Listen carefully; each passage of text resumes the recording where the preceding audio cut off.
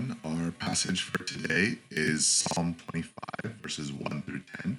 We hope that you're blessed by it, and that if you are, you can continue to read and just finish the entire psalm, because we see his appeal in verse 22, the very end of this psalm. Redeem Israel, O God, out of all of his troubles.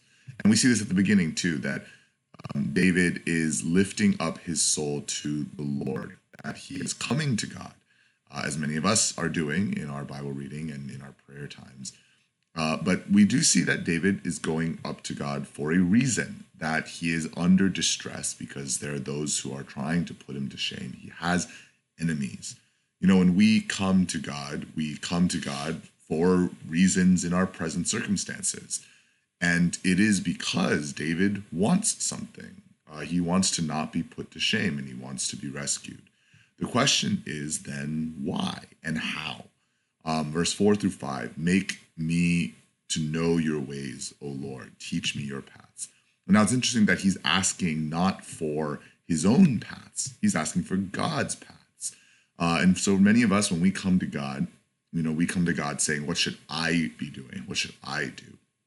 What David, I think, understands is that who God is really the question, because that way, when we know that truth, then we are led in that truth. And the salvation that David is talking about, wanting from God, is a earthly salvation, and yet he is waiting eagerly for it.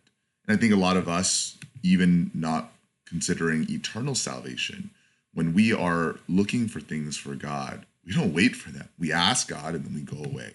But here David is staying there, and his appeal to God is not to remember me, but to remember your mercy, O Lord.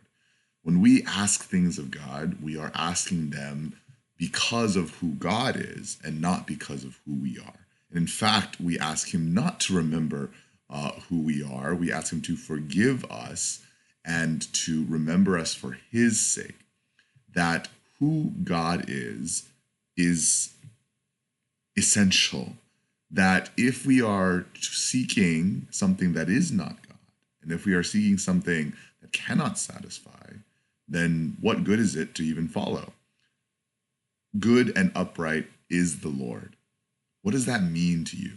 That God is good and that God is right.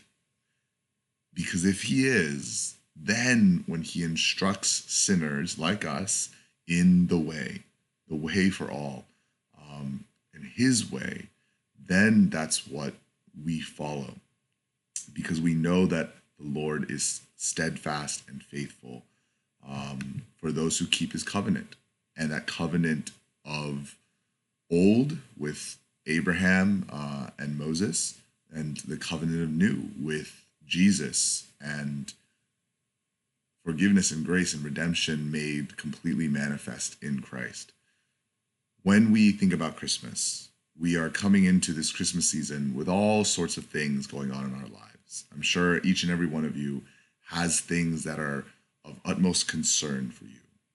And the question is, when we come to God, do we forget to bring those things? Do we think that we have to come to God in the posture of, perfection? Or do we remember that we can come to God just as we are, because we are sinners, but because he is good, because he remembers his mercy? We see that ultimately in Jesus being born in a manger. We see all of creation eagerly awaiting the Savior to redeem us and to give us life. And so whatever is going on in your life, I hope that it will spur you towards God and to wait for him and to seek him in your life.